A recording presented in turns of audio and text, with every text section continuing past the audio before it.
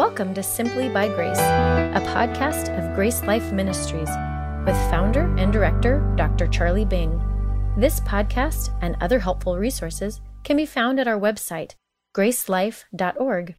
Now, here's Dr. Bing. Hello there. Glad you're here to listen to another story in our series called Grace Stories. Everyone has a story to tell because everyone is on a journey in life. And the story you're going to hear today is how someone met God's grace in their life's journey and how it changed their life.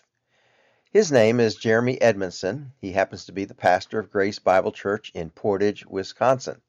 But he wasn't always a preacher. He didn't get there right away.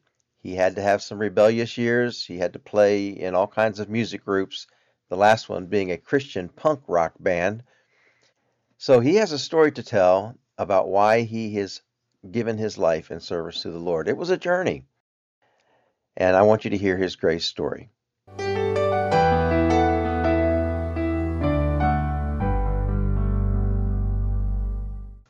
I am here in Portage, Wisconsin, talking to my friend Jeremy Edmondson. We want to find out how Jeremy's story took him to being the pastor of the church in which I am now sitting. But we don't want to get ahead of the story. We want him to tell us a little bit about his past and his life. Jeremy, where are you from? And tell us a little bit about your childhood. Well, I'm originally from the great state of Kentucky and was born in a little town called Henderson and lived in an even smaller town called Sturgis until I was probably about 5. And then we ended up moving to Bowling Green, which is the home of the Corvette. And spent pretty much most of my life there growing up, and we were a middle-class family who lived in the suburbs and loved my neighborhood, and we began to become more regular churchgoers during that time until the middle of my sophomore year, which led us to Indiana. And people from Kentucky don't get along well with people from Indiana. That rival's old, so but that was an interesting transition. I finished out my high school years there. So in a nutshell, that's pretty much it. Okay. So you mentioned you went to church. It was a denominational church or independent church? It was a denominational church. Uh-huh. Yeah. And how seriously were you involved in that with your parents and family? Well, seriously in the fact that we were regular attenders. I could tell that my parents were going through a transition to where the Lord was really working in their lives, helping them understand a little bit more about what it was to have a Christian home and those types of things. And so my dad would sometimes call me into the room, and he and my mom and myself would sit down and do some Bible readings and short studies and things. But that didn't really come until probably later in my life. And so how long did that go on? You attending the church? Were you involved in Sunday school youth group, or high school changed things? Indiana changed things? Yeah, we were involved in the high school youth group. It was more middle school, I guess, in my time when I was there. And, I had friends there, but, it was all about being there because friends were there. It was about being there because of people that you normally didn't see. And there were some people who were involved in all of that situation that, probably didn't have a clue why they were there at church either. It was just kind of place that you went and, hey, we're going to go to the bowling alley. That sounds cool. Let's do that, Yeah. So, your teenage years, how were they? Things change? Very much so. I would say probably secretly rebellious. I learned that if I got into trouble for something, and if somebody had said where they caught me, how they caught me, I was real careful to make sure that I didn't make that mistake in the future again. And so I got it really good at concealing a lot of bad things that I was into, that was going on. And, you still going to church? Yeah, we were. Whenever we moved to Indiana, we found a church to go to. And from every remembrance that I have, it was a good church. But of course there, at that age, I'm interested in girls. And that was just a whole open, wide world for me. And, beforehand, it was just, I played drums. And so I was all into drums and listening to music. And band class and those types of things. But when the idea of recognizing girls and dating and that kind of thing came on, it really took off in a different direction. So took off in a different direction. Were you hanging around good people still, or faking it on one side of your life and living another life with a different group? Or yes, it was very much a faking situation. Especially whenever we moved, because we moved to we actually moved to a community that was thriving and growing, but it was known as a more upper class type of community. And that just wasn't who we were. It wasn't the income level that we had at that time. And so when I started going to this high school was 4 times the size of the high school I came from in Kentucky. And there wasn't anybody walking around and, flannel shirts and listening to rock music and that kind of thing. These were people who were wearing the best clothes that you could buy, and their band was, the top band in the state, and competing on state levels, and their football team was state level, and if you didn't fit into this clique, you were outcast, and the ridicule was real. I remember one time as a brand new student, it was my first week there, and I was going to the band class, a brand new band class I was in, and the instructor said, "Would anybody here like to take Jeremy to lunch and accompany him to lunch? He has a lunch. Would you like to take him?" The kid raised his hand. "Yeah, I would." And we walked out down that way. He walked off and left me. He didn't care anything about taking me. He just wanted to get out of class. He just left. Yeah, yeah. I mean, so and that was the attitude normally there. Everybody was rich, stuck up. You owe me something kind of mentality. It was a very different change of pace. And so what my response to all that was to close myself off and pretty much shut down. Well, there's a lot of teenagers that can identify with that kind of rejection and isolation all around the world, and especially in our country, we see that all the time. I remember those from my high school days. So we want to try to figure out how you got from being a rebellious teenager to being pastor of a church today. What are some of the things that you went through that opened your eyes to bring you to where you are today? Well, I think a big part of it is I didn't get along with my father at all. He was more of a strict disciplinarian. There are people that can relate to that. Yes, and that's not to say anything bad about him. Yeah, I believe that in his position at his time, he's doing the best that he could. He had a lot of pressure that was going on. He's a sole breadwinner in the home. My mom, who loves me very, very much and is a wonderful woman, stayed home and didn't work. And, she wanted to be there for me and spend time with me and those types of things. But anytime that somebody wants to try to force you to do something, our initial reaction is to back off of that, or we cower in submission, which is never a healthy thing. And so I just found in every area I want to be rebellious. It's the same situation. You just want to do what you want to do.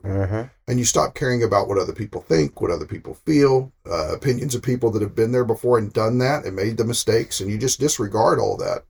And it puts you in the school of hard knocks. Like I said, when I got interested in girls, started having sex at a way too young age, doing things that felt good but didn't understand the full ramifications of what it was about, and then those relationships fall apart and your heart's broken and you can't process that emotions at a young age. You don't understand that. And it's because I never should have entered into that type of relationship with that girl in the first place.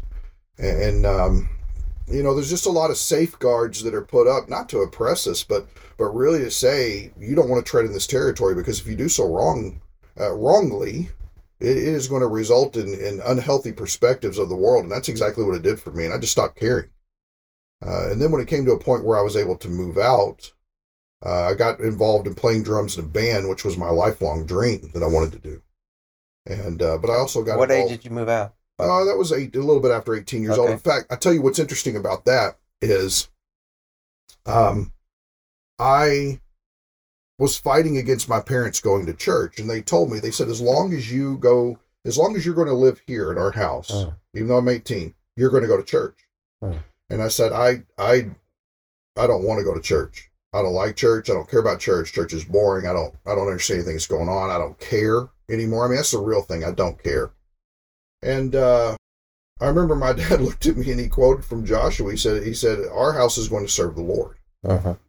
And he said, as long as you live here, you are going to go to church. And I said, okay. And the next day I moved out. I quickly put some things together, got a friend of mine, came over, packed all of my stuff that I wanted to take. My parents graciously let me keep the things I didn't take there at their place and stored them, but and moved out to my first apartment. And so it wasn't an outright fight. It was just a discipline that you didn't want to submit to, and a rebelliousness. Very much so, but I didn't want to fight. Yeah. I was if I had to be honest with it, I was scared of my dad. Yeah. I was frightened to death. And I didn't want that fight. And so any opportunity that I've ever had to state my opinion is always one that has an accelerated heart rate.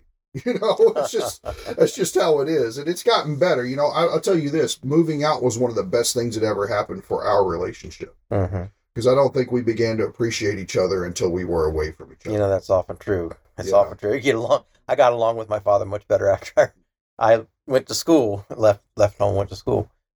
But so you're on your own and you're playing in a band. Yes. And that's probably taking you to some places that were full of temptations also. Very much so. But it was surreal because, my dream was to play Madison Square Garden, and I'm doing this amazing drum solo and all the lights are going off. All the people are, cheering and all that stuff like that. But we began playing clubs. We began traveling. I'd never really traveled like that before. I'd always traveled with my parents. You're going on family vacation. Yeah. But this was, when we're in Southern Indiana, we're going to Indiana State University where Larry Bird went to school. We're playing a show there on campus. Man, that was a big deal for me. We're going to University of Louisville because where Evansville is located at the southern tip, we're at the most 4 hours from 7 major cities in America. So you've got St. Louis, you've got Cincinnati, you've got Indianapolis, you've got Terre Haute, you've got Nashville, Tennessee. It's amazing all these places that we could easily go and still make the drive back that night and be home. So yeah, we began playing Nashville, one of my favorite places, and all these different places, meeting all these different bands, meeting all these different people, meeting all these different girls. It wasn't anything out of the ordinary to have alcohol around at any given time. And that just be part of what that lifestyle was like. And let's be honest, a lot of it was, you got to fit in. There's a persona that you've got to keep. Yeah. And what kind of music were you playing? Well, it's interesting. We started out playing this really strange, just heavy music. And our guitar player quit. And we didn't know what to do because we had a show booked the next night. And so we decided that we were just going to play the show without a guitar player.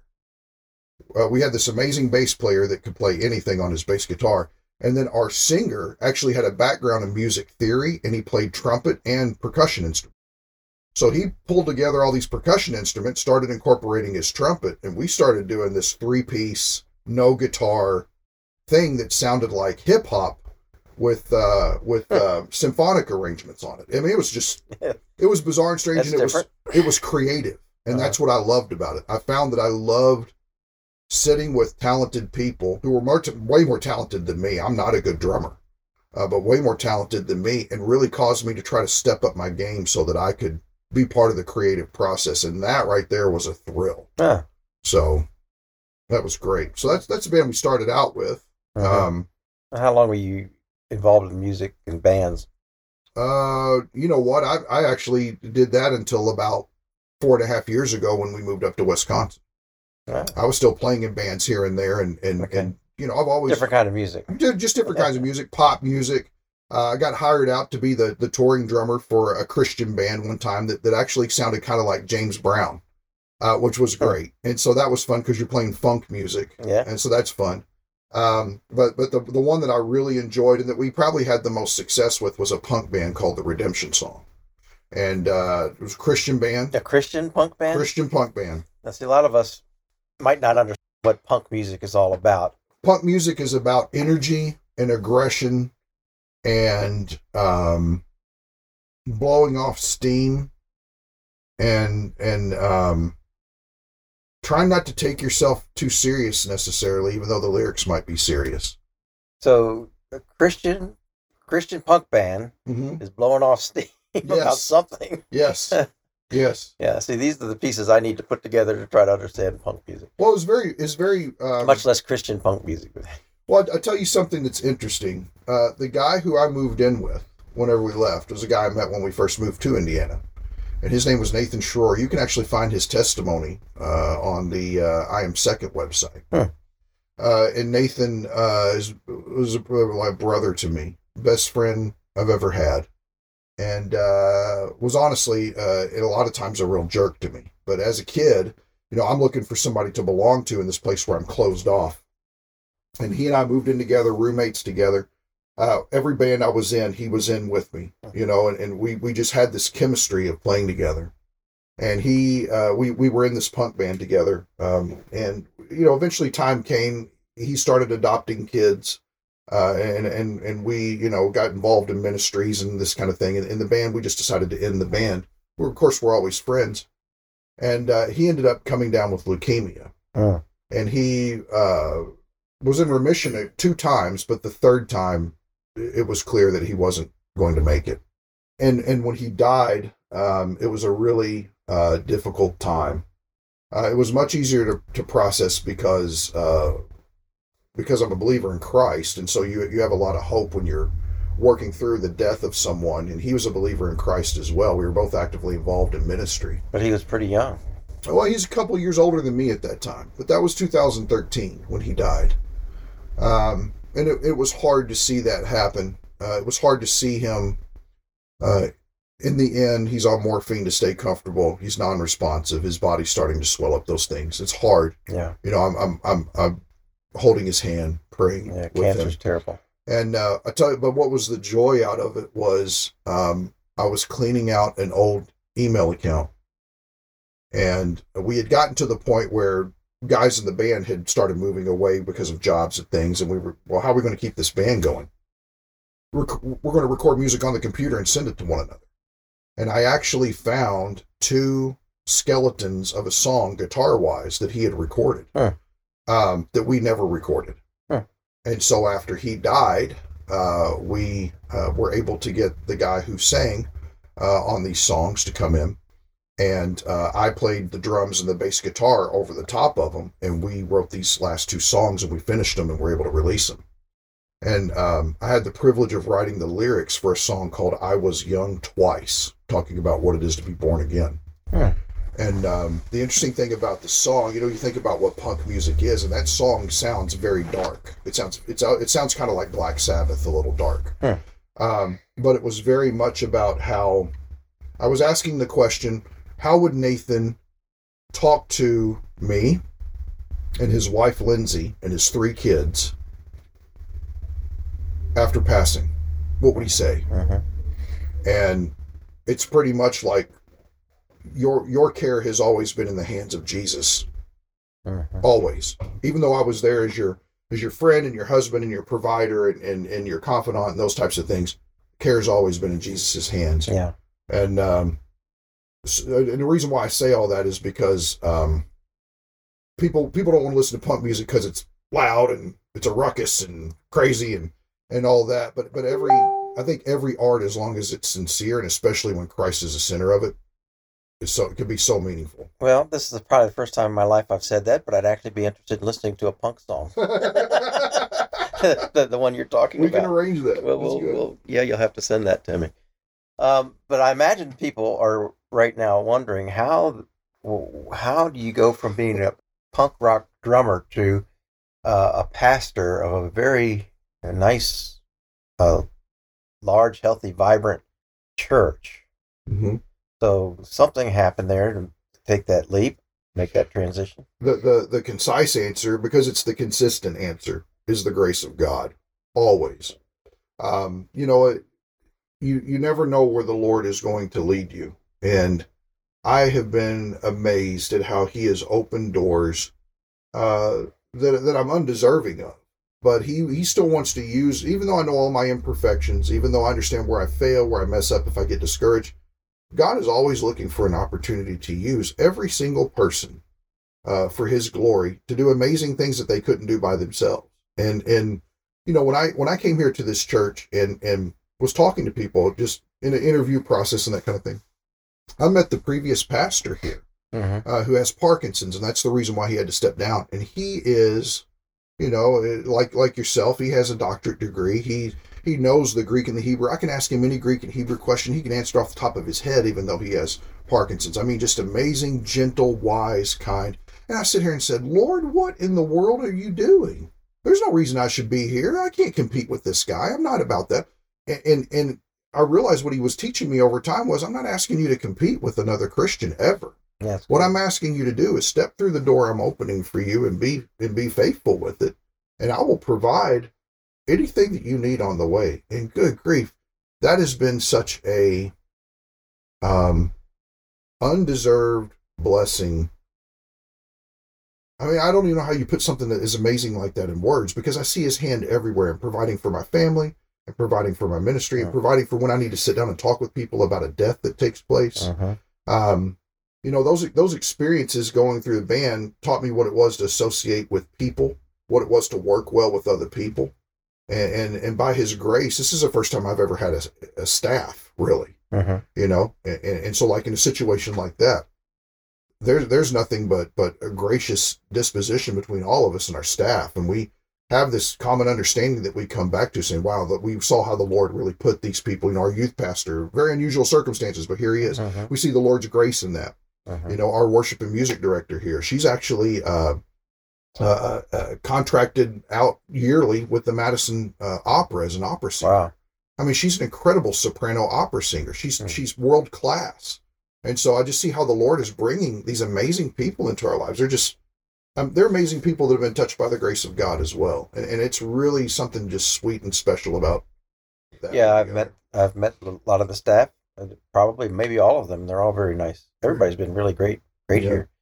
You didn't set out to be a preacher, though. So some people talk about being called to be a preacher, called into ministry or something like that. When did God nudge you in that direction? How did that happen? I mean, that transition period where you say, I'm going to try something different. Sure. Because you had a church before this church. I did, yes. Well, if I back up before that, where it started out was I had a job where I was loading vending machines for a living. And at that time, I was listening to a preacher on the radio while I was filling an order, and it just overcame me of the idea of you're called to preach.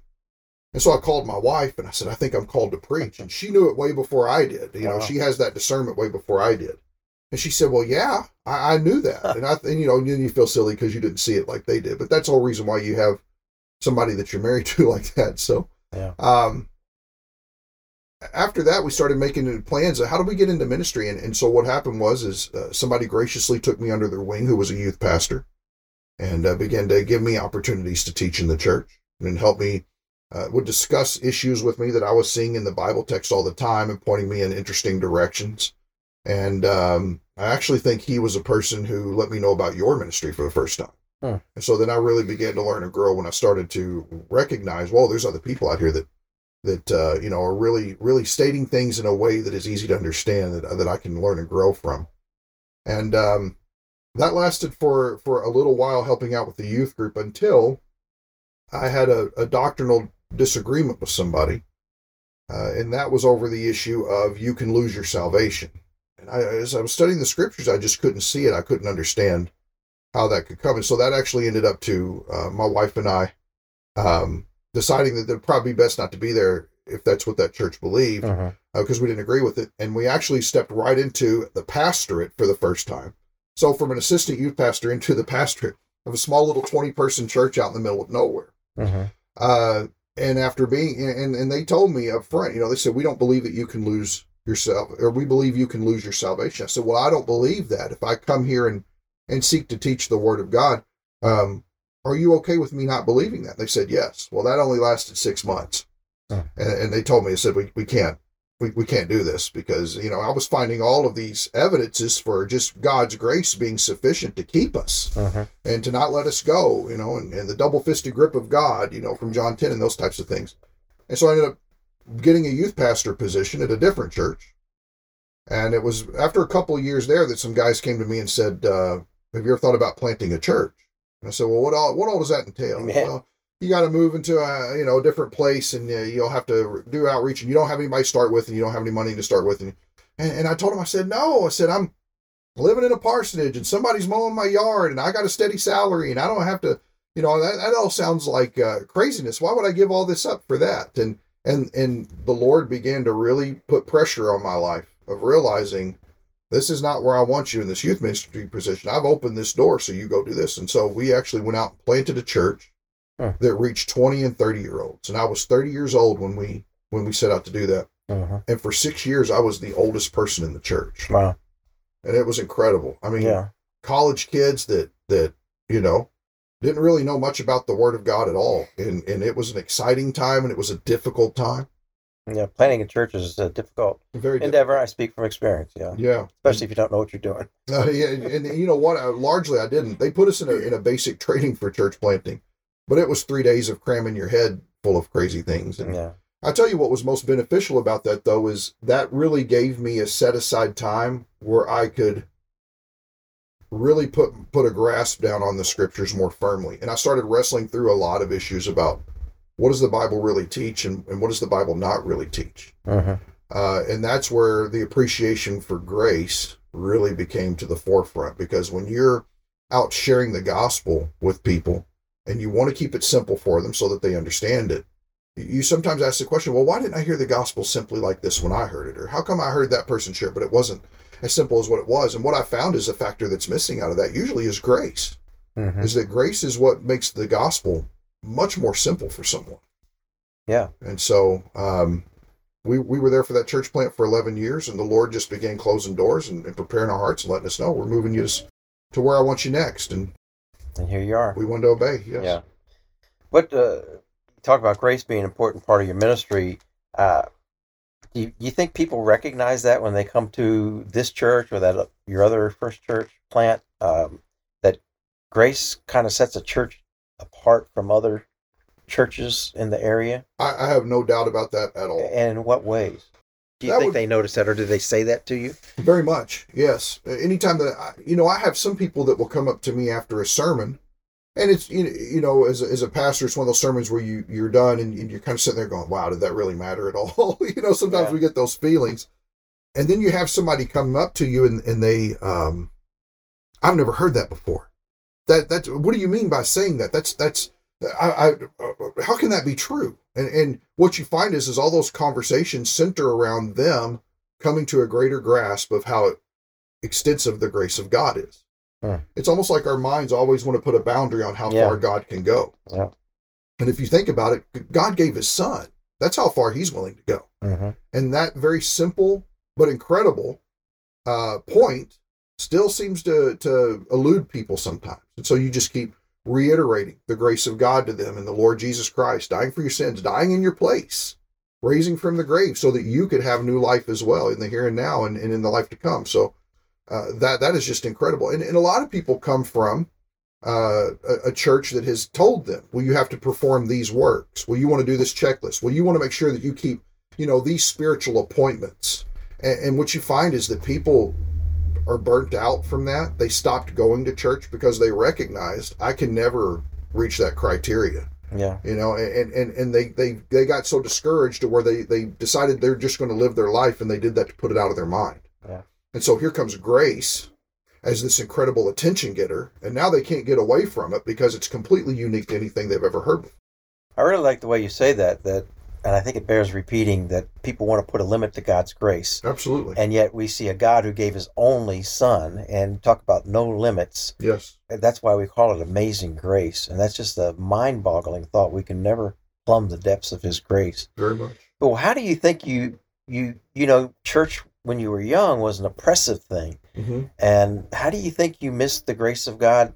Or was it in that church? Or did you just discover it on your own? Because there's a lot of people probably have the similar backgrounds or listening to this saying, yeah, church was dull, boring, oppressive. Is it their fault or the church's fault?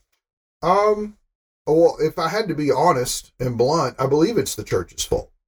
We're called to make disciples, but I think that if our equivalent of making disciples is giving people a checklist of disciplines that they have to keep in order to be spiritual. We've really missed it because we've done nothing but put them under a different set of works maybe than what a previous church did or a previous person told them needed to happen. I think that the church's responsibility is to keep grace free.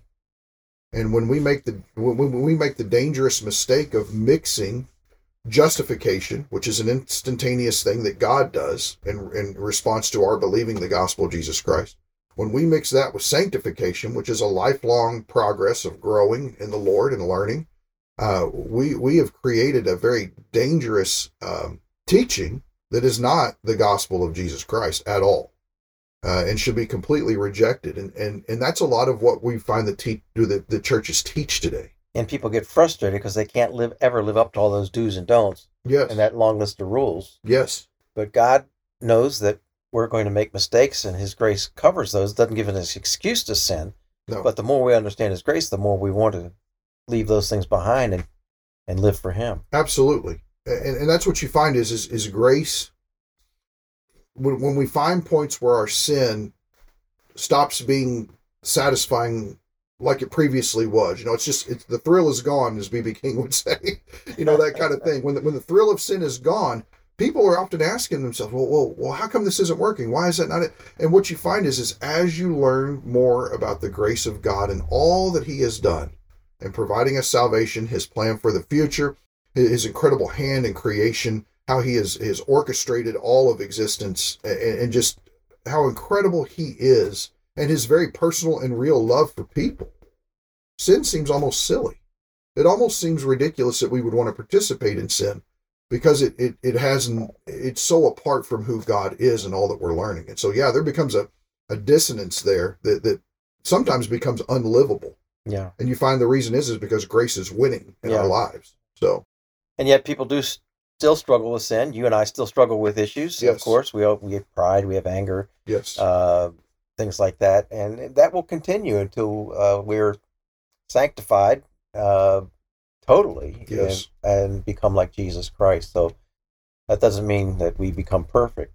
But so now you're pastoring, and you've got a wonderful church here. People love you, and I know you love them.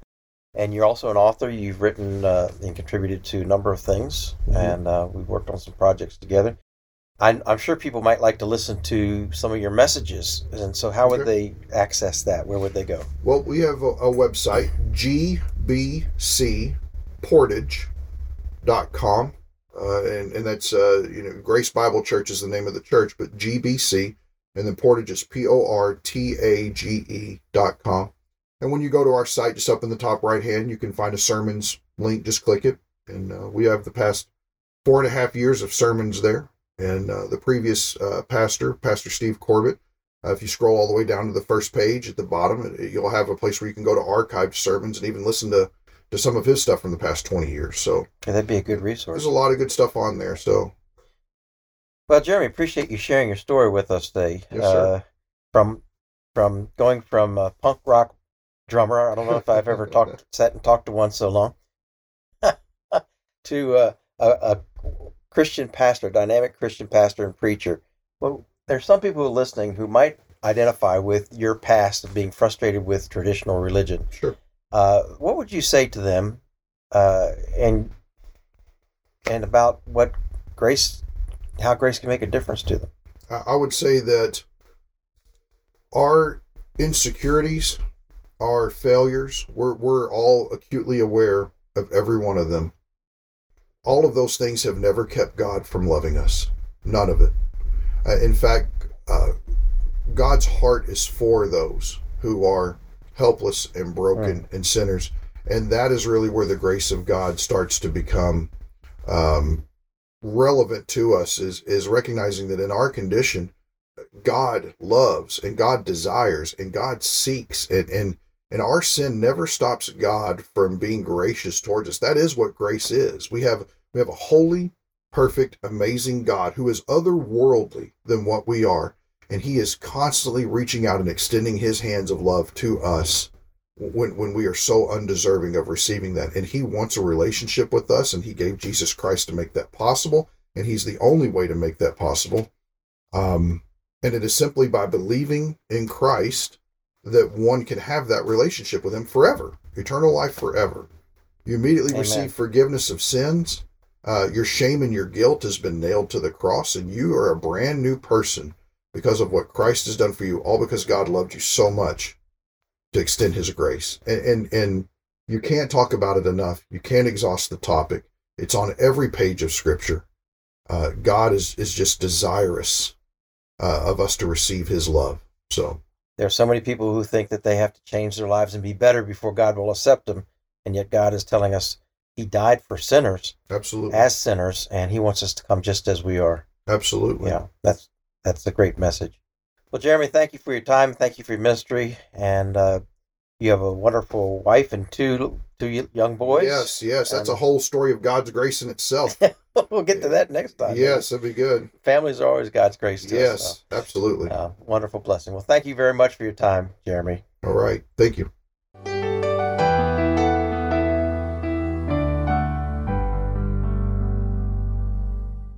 That's Jeremy's story. You can hear some of his messages and see other resources at gbcportage.com. That's gbcportage.com. What Jeremy couldn't find in religion, he found in a relationship with Jesus Christ. He came to know the grace of God through knowing Christ. Have you found that relationship with God through Christ? God doesn't have to be distant and unknown. He made his love known to you by giving his Son for you. God loved us so much that he gave his Son on the cross to pay the penalty for our sins so that we could be with him in a sinless eternity. Just believe in him today and accept his gift of eternal life, and you'll have the same kind of life change that Jeremy had. And then would you please subscribe to the podcast so that you'll be notified of future stories and other podcasts, and leave us a note. Tell us what you think about Jeremy's story. Until all here, grace and peace. Thank you for listening. For more resources, or to help spread the message of God's life-changing grace, visit our website at gracelife.org. We'd love to hear from you. Send us a message at simplybygrace@gracelife.org. See you next time.